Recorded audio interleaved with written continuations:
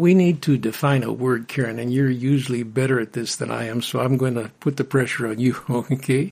The word is catastrophic. Oh, great. An easy one.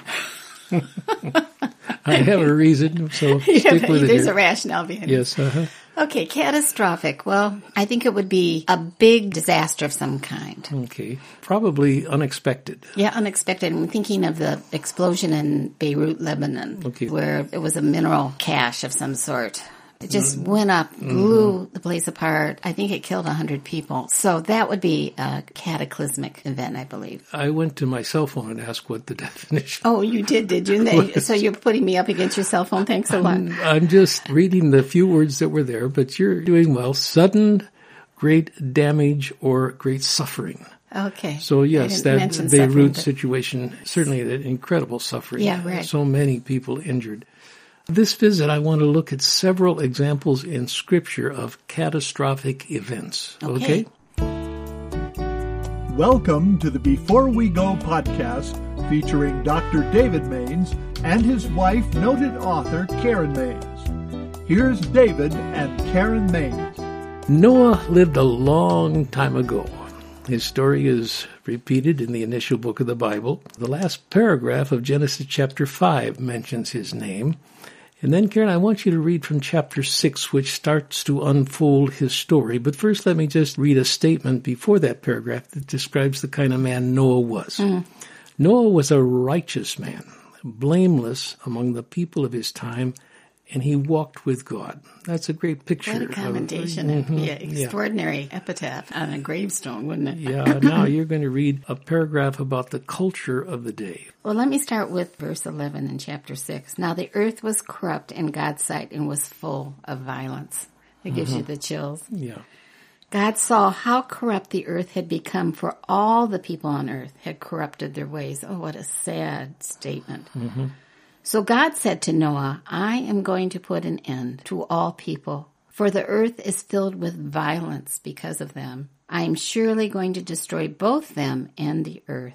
So make yourself an ark of cypress wood. And that's the story then that follows of the creation of the ark and of the flood. Yeah, and there's also a statement, I think, at the end of the paragraph about the obedience of Noah. Noah did everything just as God commanded him. Yeah, so we have a corrupt culture, and by way of contrast, we have a righteous man. In fact, that's how Noah is described all through the Bible, as a righteous man.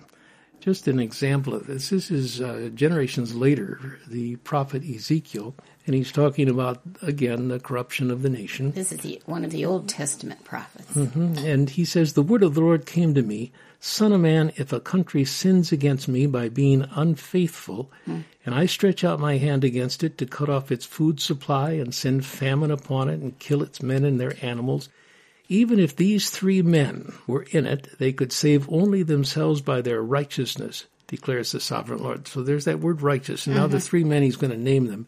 In fact, he will name them again in the same chapter and say the same thing about them. Now, what does he say? Even if they were alive. If they were alive and they cried out to the Lord. Noah, Daniel, and Job. So Noah is in incredible company. Job is a phenomenal old saint, and Daniel, I mean, who's going to match Daniel? So Noah is included with them. So when you think Noah, you have to think violent, corrupt culture, and then you have to think about an outstanding individual who is walking with the Lord.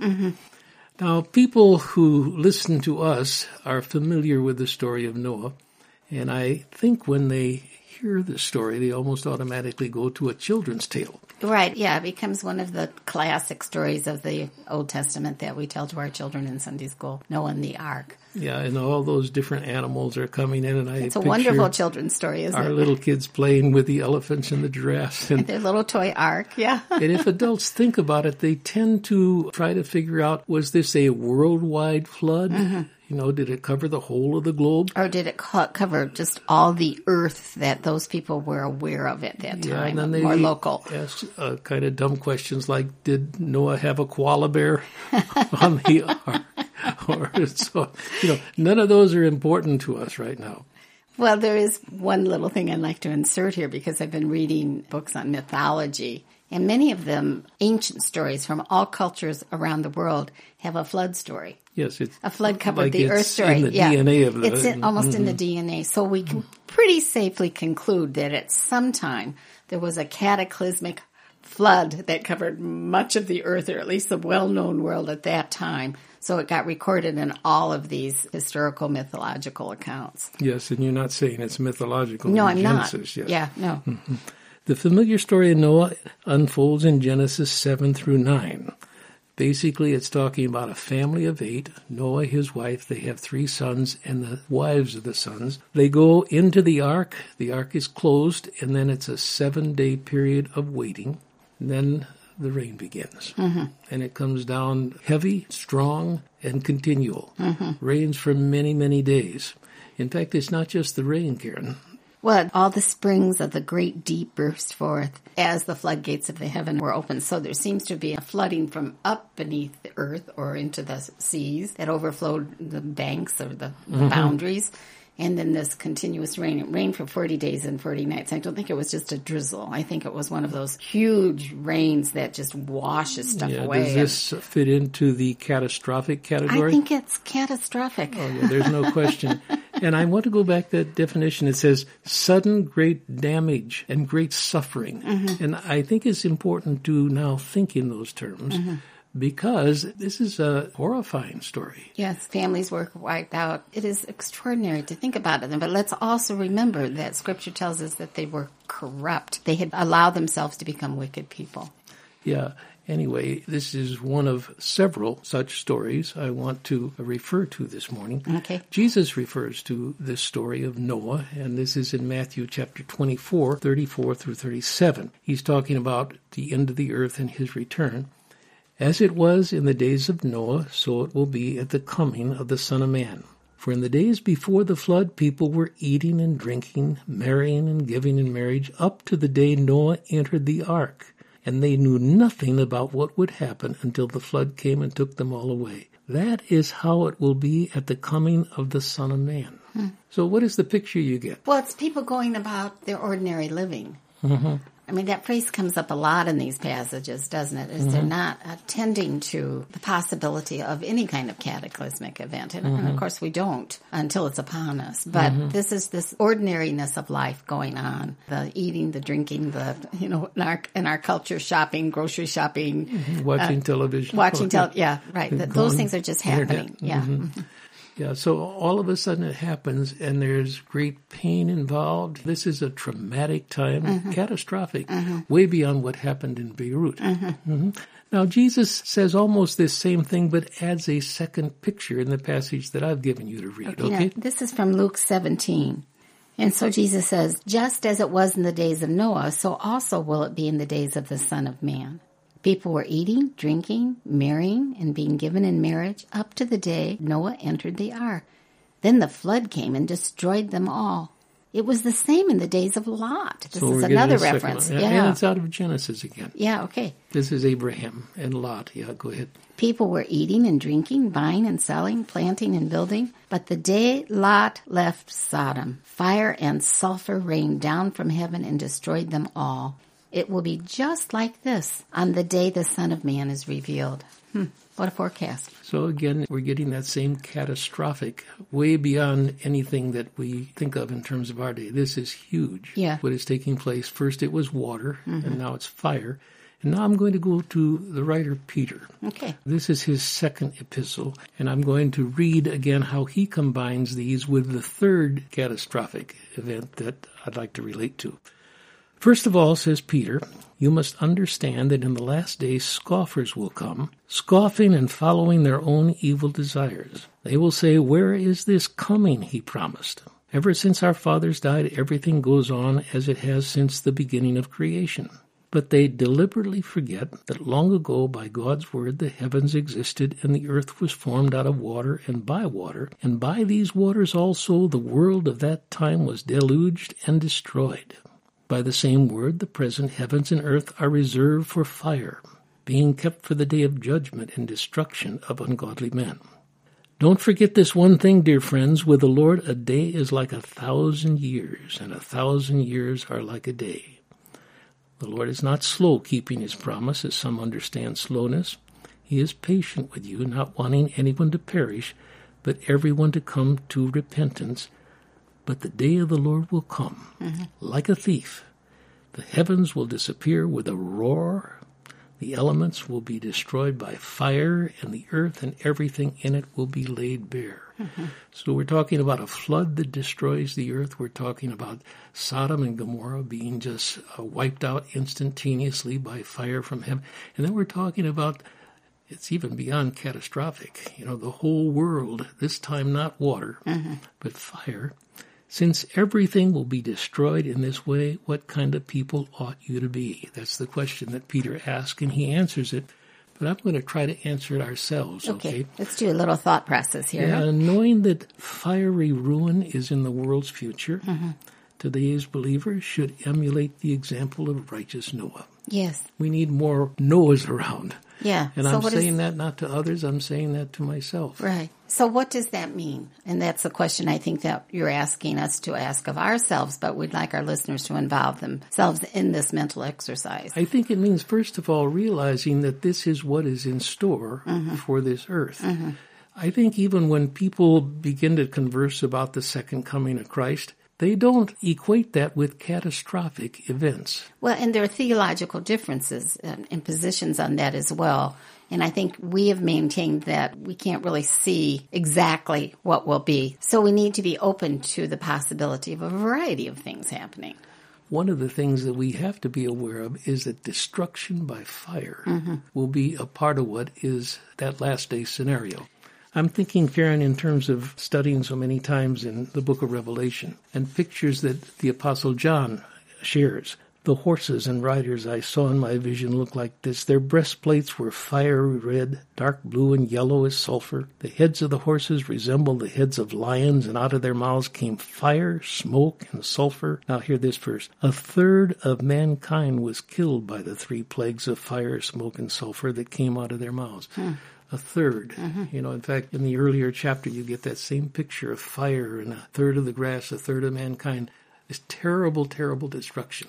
And one of the principles we learn as far as studying the Word is that when something is mentioned once, we need to pay attention to it. But when it's mentioned over and over and over and over again, we really need to pay attention to it. And so that's what you've been pointing out, how frequently the Scriptures point to a time of cataclysm such as the earth has never known that will be destructive. And of course, being in the middle of this COVID-19 worldwide pandemic, with its accompanying economic collapse and our whole way of living being altered. I mean, we are really being altered in the way that we live. I think it's a time for us to begin to consider cataclysm and then what it means to be a righteous person in the midst of that cataclysm. Yeah, pandemics are cataclysmic. Right, exactly. It touches people profoundly.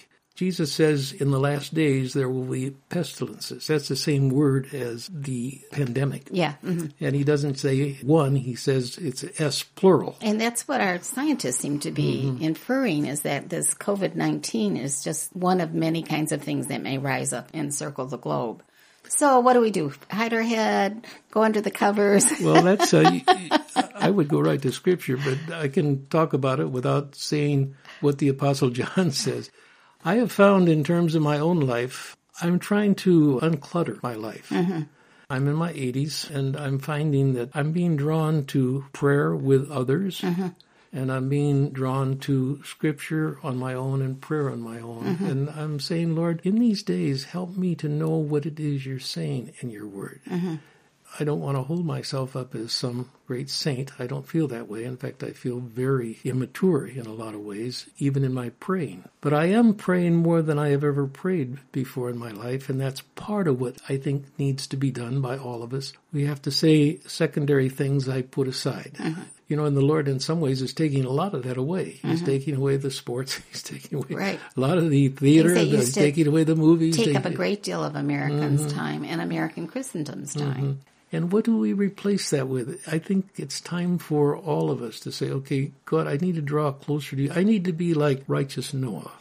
I think of Noah, and one of the things that we don't really understand, what a difficult road he had to walk. I mean, you're going against you're counterculture in every way. Anybody who's seen the size of the ark that was reproduced here in the States, you look at that and say, oh my goodness, that is huge. And building It's a museum of the ark. Yeah, just building, not only in our day, but Noah and his Noah's family, day. and Right. whatever he hired out, I don't know. But people knew. People Yeah. knew that he was a man who was righteous, but they also, I'm sure, called him kind of nutty. That's nutty Noah. And there's a sense in which, as we talk these things over, we're going to be classified in people's minds as kind of a kook case.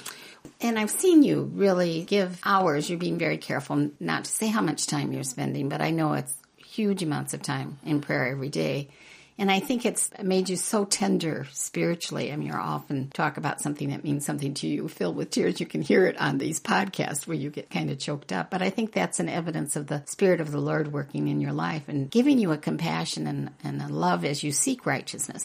And one of the things I'd like to suggest is that when we think of righteous people, righteous Noah, we often think of, you've mentioned the man in the street corner saying, you know, you're sinful people, repent of your sins. And that's part of righteousness. Yes.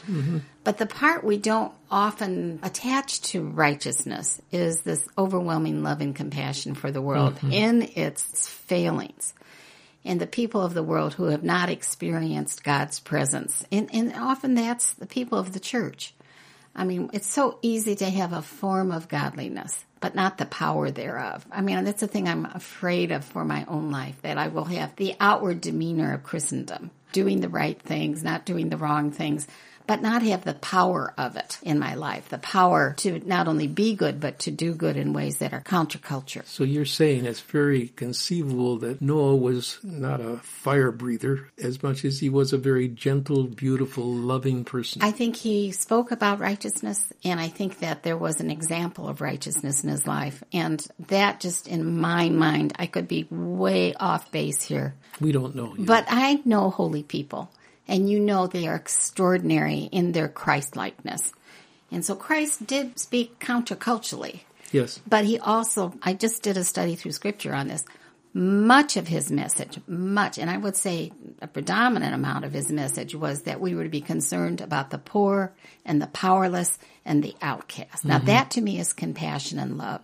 So I think that intertwines with the finger pointing and the judgment, and I'm not discarding those. There are times when there's a prophetic word that needs to be said. Yes. Very appropriate, but if it's not linked also with the tears of the prophet, the weeping prophet, if it's not also linked with the fact that we just are in love. We are in love with God's creation, and we grieve for it. Yes, yeah, that's well said. Then something is wrong with that kind of righteousness. Or at least in my poor human opinion, something's wrong with that kind of righteousness. And I don't want to be that kind of righteous person who sits in judgment on others. I want to be the tender-hearted one who loves them despite the error of their ways.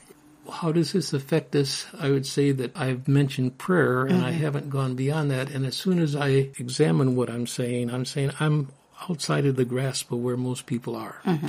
Most people are not going to have the opportunity to spend as much time in prayer and Scripture as I do. So I need to somehow lower the bar for people to get on track with what is being said. I'm going to give a second suggestion, and once again, I'm going to say this is a minister trying to... Who's being paid to spend time. That's right. Yeah, I'm supported by people. Right. So I feel strongly about memorizing Scripture. I would say to people, go to this passage in Peter. Give the reference Well, it's again. 2 Peter 3, and start with verse 11 and memorize through verse 14. Since everything will be destroyed in this way, what kind of people ought you to be? You ought to live holy and godly lives as you look forward to the day of God and speed its coming. That day will bring about the destruction of the heavens by fire, and the elements will melt in the heat. But in keeping with his promise, we are looking forward to a new heaven and a new earth, the home of righteousness. So then, dear friends, since you are looking forward to this, make every effort to be found spotless, blameless, and at peace with him. Beautiful. Yeah, it is beautiful, It's and to beautiful. put it to memory is wonderful, but I don't think many people are going to do Give that. the reference one more time. Okay, it's 2 Peter 3, and it's verse 11 through verse 14. I have a suggestion. I've got my hand up. Good. Okay. Rescue me, because I haven't come up with something that is all that practical, I Okay, guess. here's for the most people. ideal, is memorizing Scripture so it's in your heart. But that's hard work for many of us. So what I do is, if I have a passage like that, and I will do it with this passage, is I take a card, 3x5 card or something, 5x6 card, and I write out the passage on that card. And then as I'm walking and doing my walk when I'm alone, you and I have been trying to walk together, but as I'm walking alone, I'll read those words over and over and over again. Oh, that's a great idea. Everybody can do that. Everyone can do that. Or I stick it in the car. You know, we do a lot of waiting in the car. We wait to pick up kids from school or, wait in the car. We'll often say, I'll wait for you in the car. But while that waiting's going on, have a card with that all written out on it and go over it again. Focus your mind on what it means. Let it speak to you. Let it transform you inwardly. Yeah, your walking partner, Margaret, used to do that, didn't she? Oh, Margaret. She was like a walking Bible. She had memorized whole portions of Scripture. So as she was memorizing, we would walk in the morning, and I'd say, well, what are you memorizing now, Margaret? And so she said, oh, good, thank you. She was Irish, had a little Irish accent. Oh, let me tell you what I memorized now. So that was our walk. It was wonderful. Yeah. Just absolutely wonderful. Beautiful woman. Yeah. Beautiful woman. So I think that's something people can do. I have one other suggestion. Do we have time for it? Yeah, go for it. One of the things I work with all the time, because I have a tendency to be very self-satisfied. Doing good. That's another topic. Confession. Go ahead. Is to say, Lord, examine me. You examine me and you point out in me the places where I'm in error, that I'm not seeing myself. And because I think I'm a willing participant into this, he's very gentle in his reminders of the way I've used my tongue. I mean, the tongue's a sure indicator of where your heart is. Scripture teaches this. Or the way I have wasted time. And sometimes I need to learn to waste time in leisure, because I'm pretty structured and I go strong. But to waste it in a really profitable, meaningful way. So then I ask for that prompt. And if I'm not listening, then he can give me a kick in the knees, proverbial, so to speak, so that he will get my attention. And he does do that because he loves me. So that's that inward examination. Where am I not righteous? Where am I not being righteous in holiness and in love that you need to call my attention to? And please do it in a way so that I don't get by with this any longer than I should. Yeah, good. The catastrophic events will come. Mm-hmm. The cataclysmic events will come too. Yes. The Noah story is a biblical reminder to live with the next catastrophic event always in mind. Mm-hmm. We're aware of it. We understand. Even so, we say, come quickly, Lord Jesus. So I would suggest to our listeners that they take up the things that we've said. I mean, the COVID-19 pandemic worldwide, none of us have lived through anything like this before, is a reminder as far as God is concerned, best that we can read his mind, that we need to be preparing ourselves for the cataclysm that could be in our lifetime, that is ahead, that Scripture speaks of. Yeah. So how are we going to do that? Mm-hmm. Thanks for your help. You've been listening to the Before We Go podcast. And if you would like to write to us, please send us an email at the following address, hosts@beforewego.show. That's all lowercase letters, hosts@beforewego.show. If you've enjoyed this podcast, please remember to rate, review, and share on whatever platform you listen. This podcast is copyright 2020 by Mainstay Ministries, Post Office Box 30, Wheaton, Illinois 60187.